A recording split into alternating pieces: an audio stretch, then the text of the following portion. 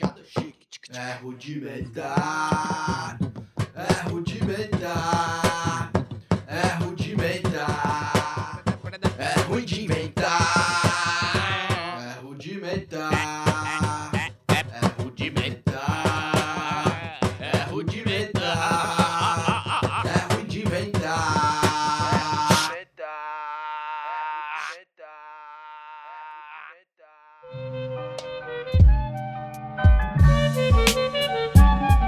Chato, chique, BTS. Chato, mesma ideia sempre sobre o que acontece. Por mais que nem se lembre às vezes quem finge que esquece. Só pra pagar de louco a consciência que entorpece, que contamina preces, opina multidões, mesmas expressões, frases de efeito, conceitos, sonhos medonhos com repressões, vocabulário editado em documentários, mentalidade idêntica em todos os comentários, hilário, vários até bilíngue, mas que nunca distingue no cenário underground com os bling bling, disfarçado de humilde, discursado conforme esbanja a vaidade, porque na infância passou fome. Alguém que realmente aprendeu com a dificuldade, não se vangloria disso, tem de respeitar a bondade. Com tanto desperdício e pretensão nas caridades, o tempo do ofício não desgasta honestidade. É rudimentar, é ruim de inventar, quer se isentar, cérebro resetar.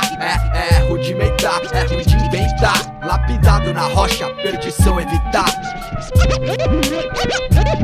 Suavemente, eu sabia. Nada mais se ouviu, silenciosamente.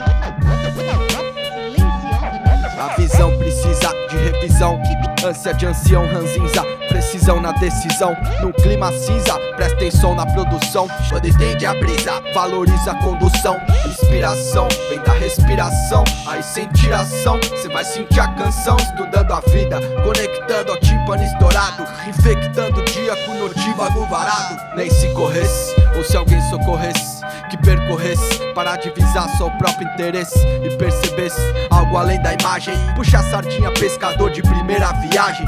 Pecador não vai deixar de ser, esse é o karma. Quantas encarnação desmerecer, pra que arma? Rima, fala de paz pra se crescer, bata em palma. Religião demais se convencer, perde a alma. A mídia acolhe tudo que o mal escolhe, distorce o bem antes que algum alienado olhe. Não sobra tempo nem pra descansar a vista, tudo distrai, nada faz pensar. Assista, quer falar sério com quem descontrai, jura que é sincero, até diz que não trai. Técnico pirou show, pirotécnico achou o bom senso, queimando igual incenso, entrando no consenso. Tá de acordo com o acordo? Qual fatia da pizza? Quem paga mais de gordo? No encontro é ideia fixa, sem fogos de artifício. Logo vê pelo prefácio quanto é fácil parecer difícil. A poesia não é desculpa pra ser abstrato, versar nada com nada, depois conferir o extrato. A cena pros fãs de dentro das vans, se arrepende da tatu amanhã de manhã. Bora é andar com cuidado que o caminho está escuro. Só o eco me respondeu. É rudimentar. Partes, segues por outros caminhos, vivo sem sua falsidade. Nasce mais uma